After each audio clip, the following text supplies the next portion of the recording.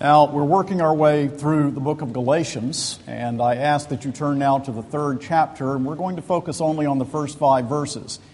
Now, as you're turning there, let me remind you that last time, we looked in chapter 2 at some of the most important verses in the book of Galatians.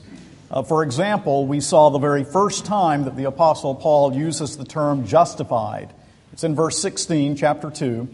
Yet we know that a person is not justified by works of the law, but through faith in Jesus Christ. So we also have believed in Christ Jesus in order to be justified by faith in Christ and not by works of the law, because by works of the law, no flesh, no one will be justified. Now really that's the core of the book of Galatians. That's the hinge verse, if you will. That's what it really is all about. And also in verses 19 and following, for through the law I died to the law so that I might live to God. I have been crucified with Christ. It is no longer I who live, but Christ who lives in me. And the life I now live in the flesh, I live by faith in the Son of God who loved me and gave himself for me. I do not nullify the grace of God, for if justification were through the law, then Christ died for no purpose. So this great theme of justification by grace alone, through faith alone, through the work of Christ alone. This is the doctrine that is the standing or falling doctrine of the church, and as we said also last time, the standing or falling doctrine of the soul. This is the doctrine that if I, as your pastor, wake you up at 3 a.m., I want you to be able to say, oh, yes, I can answer the question, what is justification? I know what it is. I can tell you, because it's so crucial to your Christian living. Now we come to the 3rd chapter, and the core of the 3rd chapter actually comes in verses 10 through 13, 10 through 14. We won't get that far tonight. We're only going to begin by looking at the first 5 verses this evening. Let's briefly pray.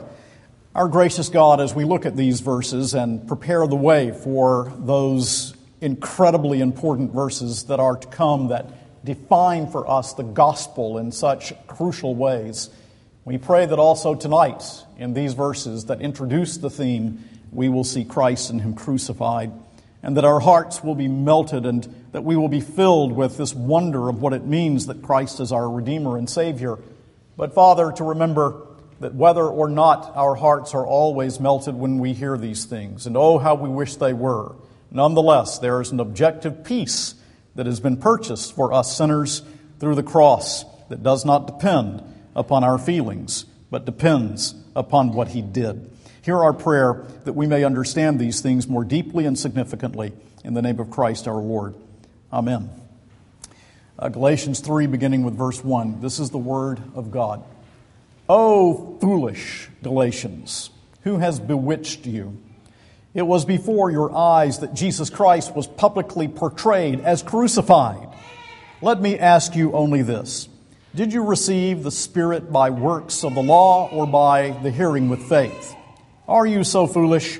Having begun by the Spirit, are you now being perfected by the flesh? Did you suffer so many things in vain, if indeed it was in vain? Does He who supplies the Spirit to you and works miracles among you do so by the works of the law or by hearing with faith? Now, people of God, as we come to these passages and enter into the logic of what he's going to unpack for us in this 3rd chapter, I think that it's essential that we remember that it is way down deep in the heart of every fallen human being, every child of Adam, that we are self-dependent and self-righteous, that we do not need the mercy and grace of God, that we are fine on our own, that our works are adequate. I've never yet met a man or a woman, no matter how degraded their life may be, that when I talk with them about the gospel and they are far from Christ, that didn't talk with me in one way or another about their own works and about their own acceptance with God by those works. That is just way, way down deep in the human heart. There is a Pharisee in the heart of every human being. Now, we Christians have come to know Christ. We are justified not by what we do, but what Christ has done. We have received the imputation of Christ's righteousness. We are clothed in His perfection. His perfect record now belongs to us. And that's true. And yet it's also true that our hearts, because we are not yet fully sanctified, want sometimes to go back to those old, dark ways of thinking. And we become involved in our minds every week, undoubtedly, in one way or another, even believers in Jesus, in one way or another, become involved in thinking that our works somehow are satisfactory, that we fall back upon our performance, or we fall back upon what we do. And let me remind you that undoubtedly that's one reason that God has ordained the proclamation of the gospel to His people week after week after week after week, as we continue this until we die or until Christ comes again, because we get confused and jumbled up inside about this matter of works and grace. And we need to hear once again, every week, that God is a gracious God to us in Christ. So Christians can forget grace quickly, and we see how quickly they can forget grace by simply remembering that that's what's happening to these Christians in the churches of Galatia. Paul had founded these churches, you will remember, and it had not been long ago. And they were very quickly deserting the gospel that he preached to them, chapter 1, verse 6 tells us. And they were now accepting a false gospel of the Judaizing party, a gospel which Paul says is no gospel at all. Don't think that because you have heard the gospel, it's not possible for you to become confused about this matter. The Galatians heard it from Paul, the apostle himself, and became confused very, very quickly. And that's why he's coming to them again. And he's unpacking the gospel. And he's preaching to them, once again, the cross. Now let's look at three things here in this text. First, to forget the cross of Christ is foolish. To forget the cross is utterly foolish. You see how he begins in verse 1. O foolish Galatians, who has bewitched you? It was before your eyes that Jesus Christ was publicly portrayed as crucified. Now, he's telling us here that the cross was preached. He is reminding them of the time in which he came in their midst and he preached the gospel. He proclaimed Christ to them. And the word that's used here, proegraphe, means to placard. That is to say, to set forth publicly. We might even say that Christ was billboarded before their very eyes as crucified. What a wondrous thing. Paul the Apostle, with all of his deep and rich knowledge of what the atoning work of Jesus is all about, came to this church and he preached to them not works but grace, not self-righteousness but the righteousness of Christ. He preached to them the cross of Jesus Christ. Christ was placarded before them. Every time the gospel of Jesus is preached, it is as if before the eyes of those to whom the gospel comes, Jesus Christ is placed before us as a crucified Savior, in whom we are called to put our trust and to continue to put our trust by the grace of God. Well, that's what Paul did. He preached the gospel of Christ. There's this wonderful painting of Martin Luther that I've often admired from the Reformation period, in which you see Luther in his pulpit preaching the gospel of Jesus Christ, and you see the congregation here, and the painter has placed a crucified Christ in between. You see the point. What he's saying is, Luther preached to his people Christ and Him crucified, and this Savior was placarded before his congregation as he preached the gospel. Now that's my calling. That's Jeff's calling. That is what we long to do. We preach Christ and Him crucified. We do not preach ourselves. Every time we go into this pulpit, we want to uplift Christ. We want to place Jesus before your very eyes, for you are saved only by what He has done and what He achieved when He shed His blood on the cross. And so Paul says, look, the cross was preached. It was placarded. You could see Christ. You could see His wounds, His bleeding, His atonement that was all for you in order that you might be redeemed from your awful sins. And the cross meant what when Paul preached? When he preached, the cross meant what? What did the cross mean? Now, this is an extremely important question. I say that it's an important question not only for them then and there, but for us here and now. You know, there have been various theories of the atonement throughout the history of the church, and some of them are truly awful. Some of them indeed are far off the mark. For example, there is this view sometimes called the governmental theory of the atonement. You know what that means? It means that Christ went to the cross, and there we see the moral government of God, but it didn't in any way affect the removal of our guilt. It simply warms our hearts to Jesus. Sometimes also connected with that is the moral influence view of the atonement. That means that when we see Jesus on a cross, that it simply melts our hearts, and when we are moved from within, then we begin to change. Now I ask you Christian, when you see the cross, when you think about the shed blood of Jesus, it does change you, doesn't it? It does move your heart, doesn't it? But that's not the meaning of the cross. Yes, that's an effect of the cross, but that's not the meaning of the cross. The meaning of the cross is first and foremost that it was Godward, that in order that we might be reconciled to God, redeemed from our sins, that our guilt be removed, we needed a Savior who objectively on the cross actually satisfied the divine wrath and anger of God. Paul calls him a propitiation through faith in his blood in Romans chapter 3.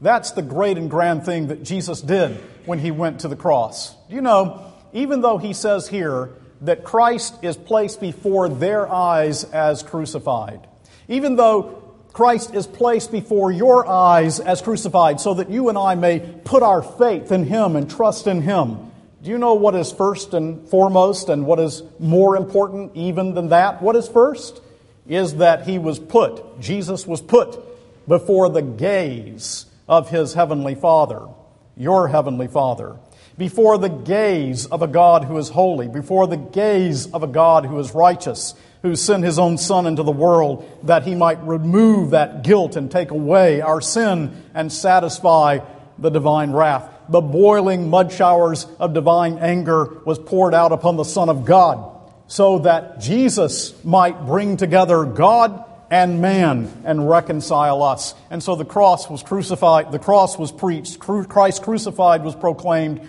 And the cross means, first of all, that God sees in Jesus the removal of His own divine wrath, so that when it is proclaimed to you, when you put your faith in Jesus Christ, you may know that your guilt is removed. Now, the problem here is that the cross is being replaced by works in the thinking of these people who originally heard from Paul the Apostle the grace of God through the cross. They are magnifying circumcision. They are magnifying holy days. They are magnifying the law of Moses.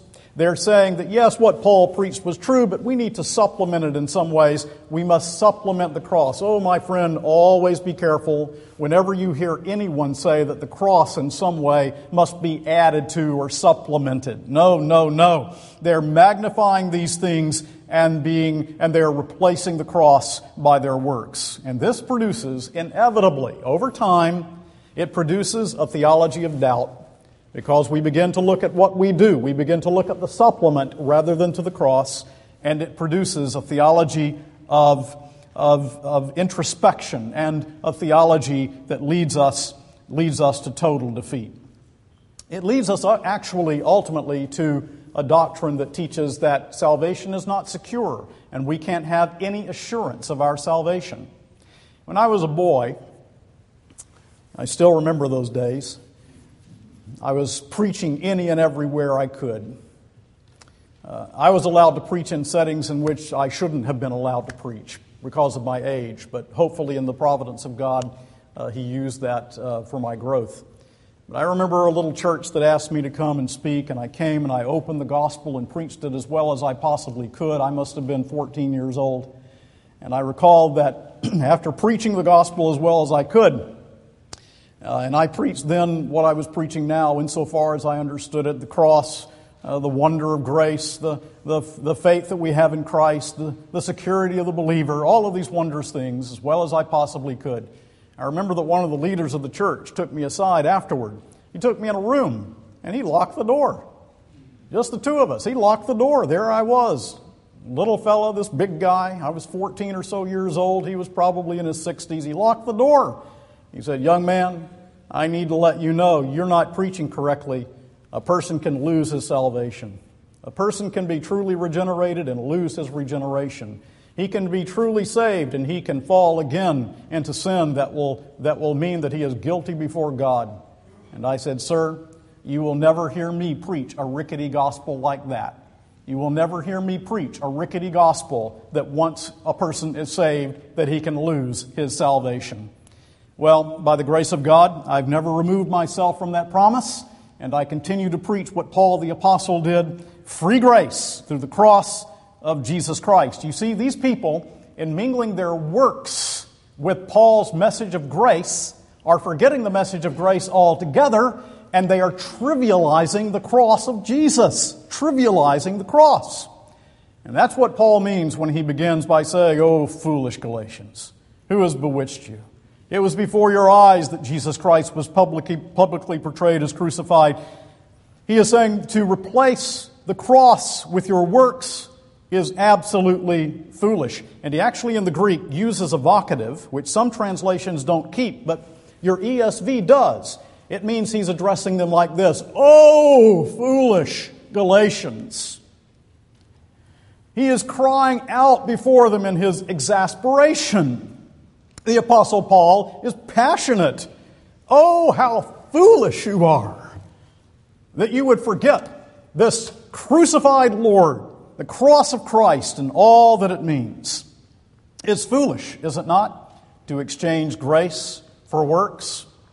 It is foolish to exchange freedom in Christ for bondage. It is foolish to exchange the infinite merit of Jesus falling back upon my infinite demerit because I have no merit. And it is foolish to exchange clear-headedness for bewitchment. Now, Paul uses that language here, "O foolish Galatians, who has bewitched you?" And it's metaphorical, of course, but that's the word that was used in the ancient world for someone who casts a spell, the evil eye. And he's saying it's as if a spell has been cast over you. "I can't get it," says Paul. "I preached grace to you, I preached the cross to you, and it's as if somebody's cast a spell over you. It's as if you were bewitched." J.B. Lightfoot in his classic commentary says, "This placard ought to have kept their eyes from wandering, and so to have acted as a charm against all Judaic sorceries." Isn't that beautifully put? Now that's what we're called to tonight. We are called as believers in Jesus to keep our gaze so on the cross of Christ that whatever sorcery comes our way, whatever would come to cast a spell over us and lead us away from Christ and His gospel, that this placarded Jesus on a cross would remove that spell. That as we keep our gaze on Him, it's not possible that we fall under the bewitchment of works righteousness and those things that lead away from Jesus. And so Paul in the beginning is saying, see the flowing blood of Christ, keep your gaze there. See the flowing blood of Jesus. See the atoning work of the cross. See Him who propitiated. See Him who expiated. See Him who redeemed. See Him who reconciled through His own blood. You keep your gaze there and you'll be fine. You'll be recovered. But if you take your eyes off of that, you're going to be destroyed. You're going to see things wrongly and you're going to be altogether confused. Now that's the first thing. To forget the cross is foolish. Now I want to make a second point from the text. The cross defines Christian experience. Now that just makes sense, doesn't it? Paul the Apostle has focused on his own experience in the chapters that we've looked at previously. And now in chapter 3, verse 1 through verse 5, he turns to the experience of the people to whom he preached the gospel in Galatia. And he says, the work of the Holy Spirit, that's what was operative when I preached the gospel. And the work of the Holy Spirit points to grace and not law.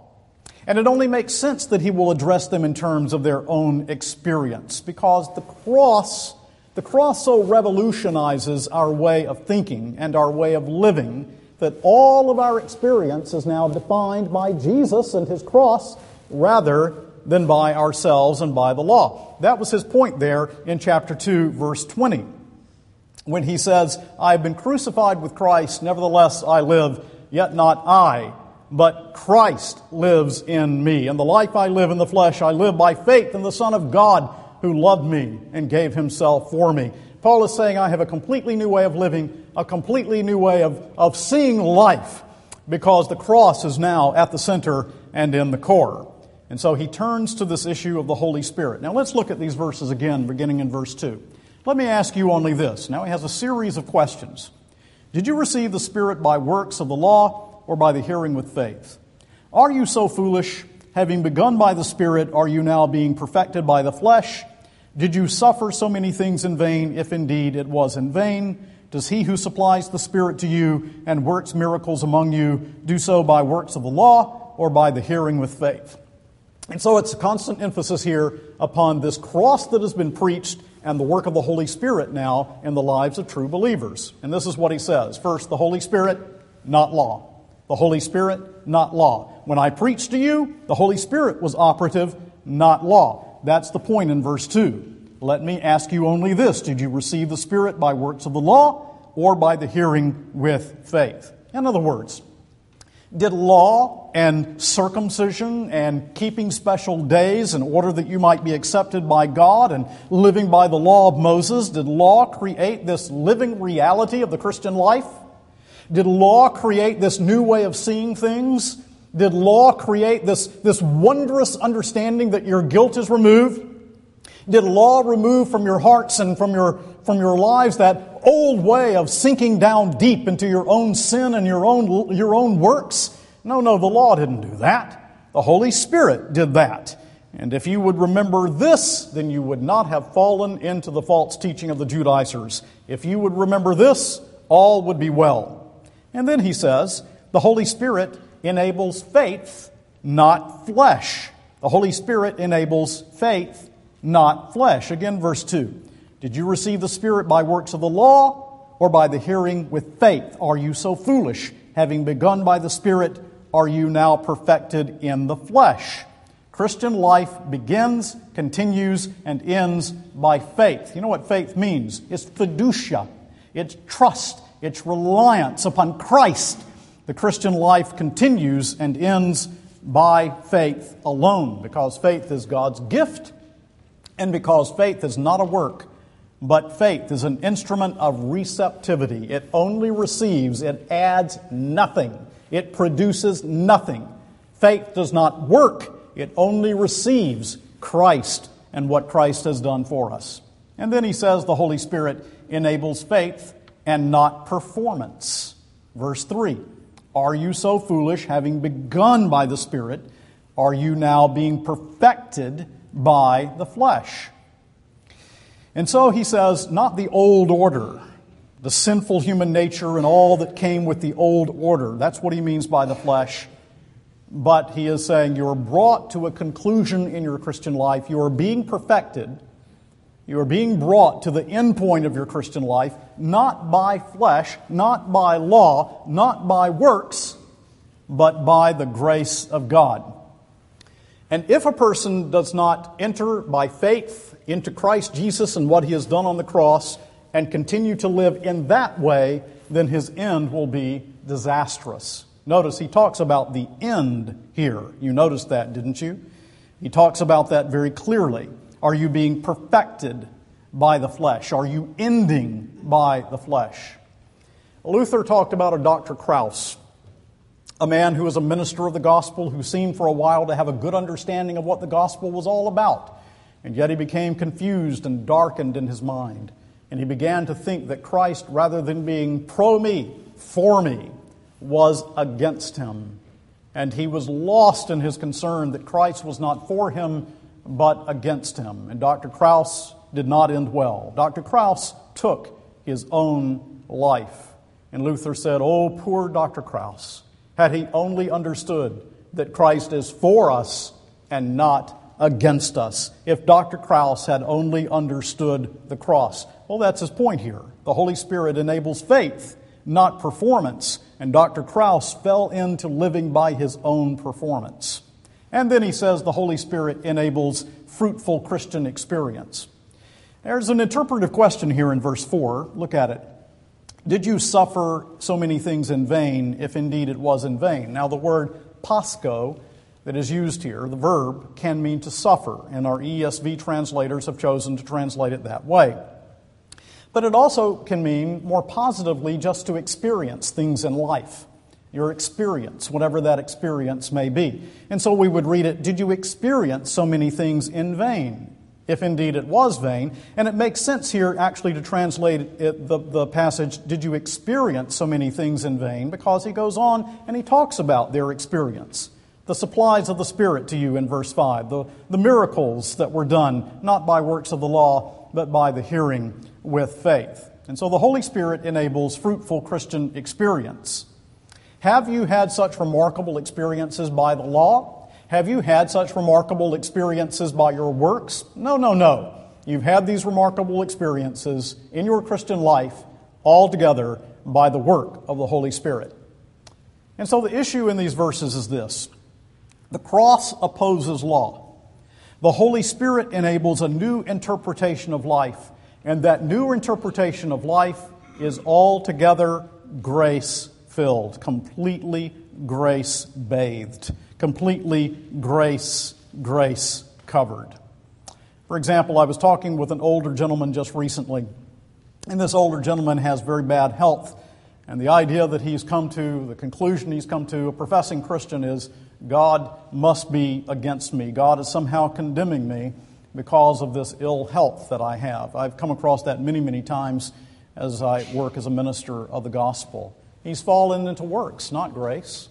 He's forgotten that his Christian experience is determined by the Holy Spirit and by faith, not by works. He's forgotten that God is for him and not against him. He has forgotten that whatever his experiences in life are, they come to him from the fatherly hand of God. They're for God's glory and for His good. No, God is not condemning you, my friend, I should say to him. You are a believer in Jesus Christ. There is therefore now no condemnation to those who are in Christ Jesus. We're given a completely different view of life because of the cross of Jesus Christ. We can see now that He's for us and not against us. And so it is works, not grace. It is law, not faith, that leads these Galatians into this wrong way of viewing things. But Paul the Apostle says, no, it's the cross, it's grace, it's faith, it's the work of the Spirit rather than self-righteousness. Now, I read a quote to you recently that I'm going to read to you again. It's from William Stockton, and I'm reading it because I think it's so incredible, and I wonder if you really got it when I read it. This is from Rushton's Defense of Particular Redemption. I'm going to read a couple of comments of Rushton as well. But here's what Owen Stockton says. I find that though in my judgment and profession I acknowledge Christ to be my righteousness and peace, yet I have secretly gone about to establish my own righteousness, and have derived my comfort and peace from my own acting. For when I have been disquieted by the actings of sin, not God speaking peace through the blood of Christ, but the intermission of temptation and the cessation of those sins have restored me to my former peace. When I have been troubled at the evil frame of my heart, not the righteousness of Christ, but my feelings of a better temper have been my consolation. I prayed against, resolved against sin, striven with sin, and avoided occasions of sin, all of which a natural man may do. But how to fetch power from the death of Christ, how to believe in God for the subduing of sin, and how to do it by the Spirit have been mysteries to me. You see what remarkable comment that is by that old Puritan? This old Puritan is saying, I know that I'm saved by grace and the righteousness of Christ has been imputed to me. And yet when I struggle with sin, I tend to fall back upon my own works in order to find peace. And friend, you can never find peace there. You will never find peace there. I don't care how sanctified you are. I don't care how holy you are. It doesn't matter how much you have progressed in your walk in grace. You will never find peace of conscience in what you do, but only can find peace of conscience in what Christ has done. And so Rushton goes on to say, in this state of bondage are many precious souls detained because they cannot see the absolute perfection of the work of Christ. They allow that Christ has done a great deal for sinners, but something they imagine must be done on our part to render His blood available, and that something not being able to satisfy divine justice, and being too weak to purge their guilty conscience, they are disquieted. But when the soul is driven from every other refuge to trust in Christ alone, then it finds rest. It no more asks, "What lack I yet?" knowing that the law is magnified, justice satisfied, and God the Father well pleased in His beloved Son. For we have believed and do enter into rest. Comfort ye, comfort my people, saith your God. Now, that leads me then to the third thing and our final point. The cross replaces moralism. The cross replaces moralism. Now, here what we're asking for this third point is, what difference does all of this make in my Christian life? What difference does all of this make? We have two opposing perspectives, really only two, and a perspective into which sometimes the Christian also may fall.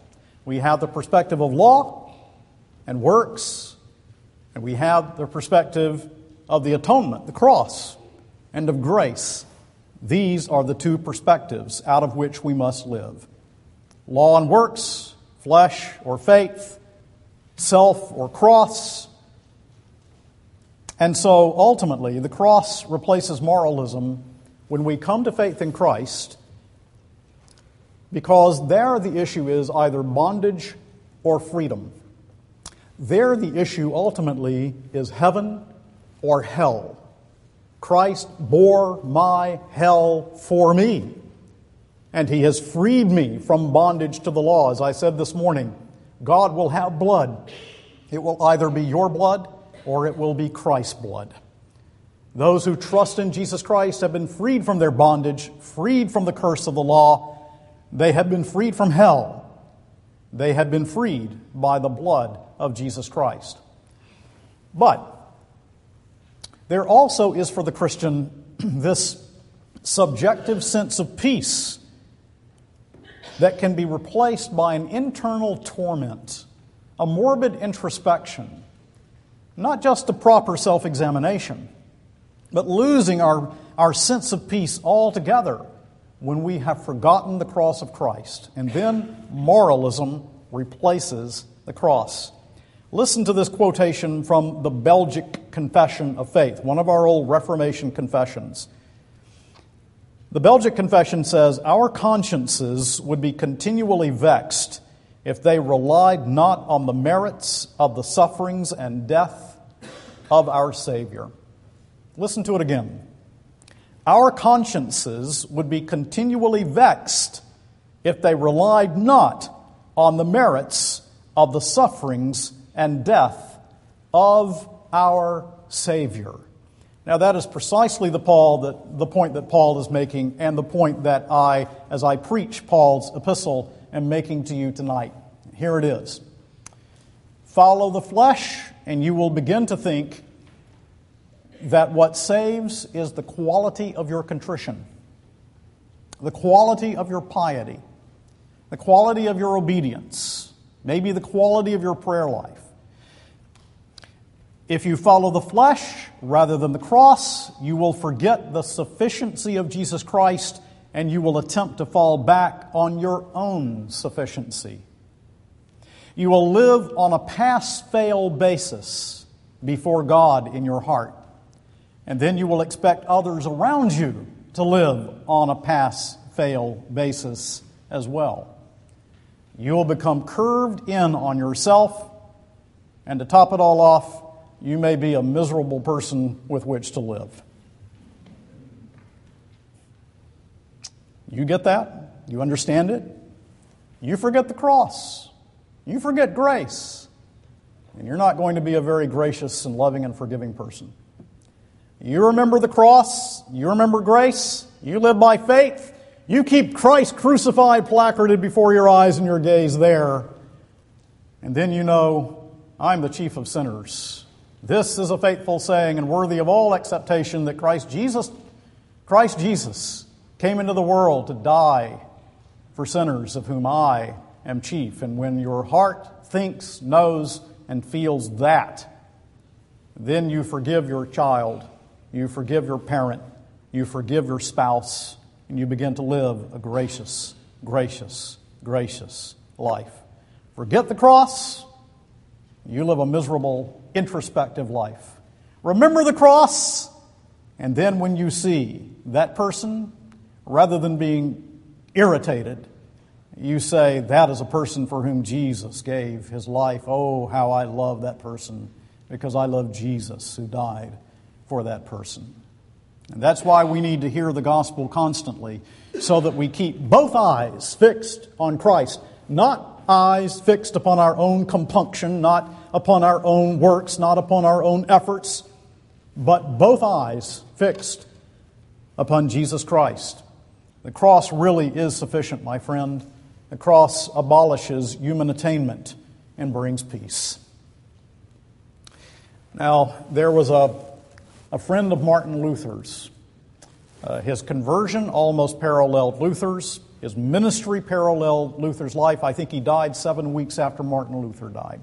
He was a friend. He was a confidant. His name was Frederick Myconius. Myconius, before coming to faith in Christ, was in torment in his soul because he was relying upon his own works and his own efforts and his own supposed righteousness, even though the Scriptures say we have none. He was lost to the point of distraction. He didn't know what to do. Here came Tetzel. Tetzel selling indulgences. And he met Tetzel. And Tetzel says, look, you buy this indulgence, and that will buy you so many years out of purgatory, and your sins are going to be forgiven. The Pope guarantees it. Well, there also was a decree that Tetzel said, if you're incredibly poor and you just don't have any money, then the Pope says he'll give you an indulgence gratis. Well, there's some hope, he thought. And so he came. Myconius came. He came to Tetzel and he said, I don't have a penny. I don't have anything at all. And you said that the Pope guaranteed forgiveness of sins gratis if I just come because I don't have any money, that you'll give to me gratis. And Tetzel said, well, I'll tell you what I'll do. I'll give you a few coins, and then you have to give them back and purchase the indulgence with the coins that I give you. That's not gratis. That's not free. Myconius was so disturbed he went back to his room. Do you know what he did? He fell upon his knees. He cried out to God, and he said, God, will you be my Father? Will you forgive me for my sins for Jesus' sake? And do you know what happened? God did. No indulgences, no few pennies. You know, God helps those who help themselves is a thoroughly medieval concept. It is not biblical. Not biblical at all. Not when it comes to these issues, my friend. He had nothing to offer, nothing but his own sinful soul. And he prayed and God forgave him. And Myconius said, I felt God change my heart. Oh, I wonder, do we have a Myconius here tonight? Do we have someone that deep within your heart, your conscience is so disturbed and you are so distracted and you know that you need salvation and you don't know where to turn? You turn to Jesus. Go to your Heavenly Father through Christ and say, save me for Jesus' sake, and He will save you. He will save you for time. He will save you for eternity. Do something. You don't do anything. What we want to do is to kill doing. I'm talking about in this great matter of justification. We want to absolutely kill it. You do nothing. You add nothing. There is not one work that you perform. Jesus has been placarded before your eyes as crucified. Oh, foolish Galatians, who has bewitched you?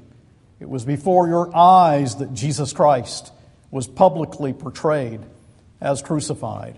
Through the preaching of the gospel, do you see Him tonight? Do you see Jesus Christ as placarded before your eyes, the bleeding Savior in whom you put your trust for your salvation, for time and for eternity? May the Lord bless this preaching of His Word.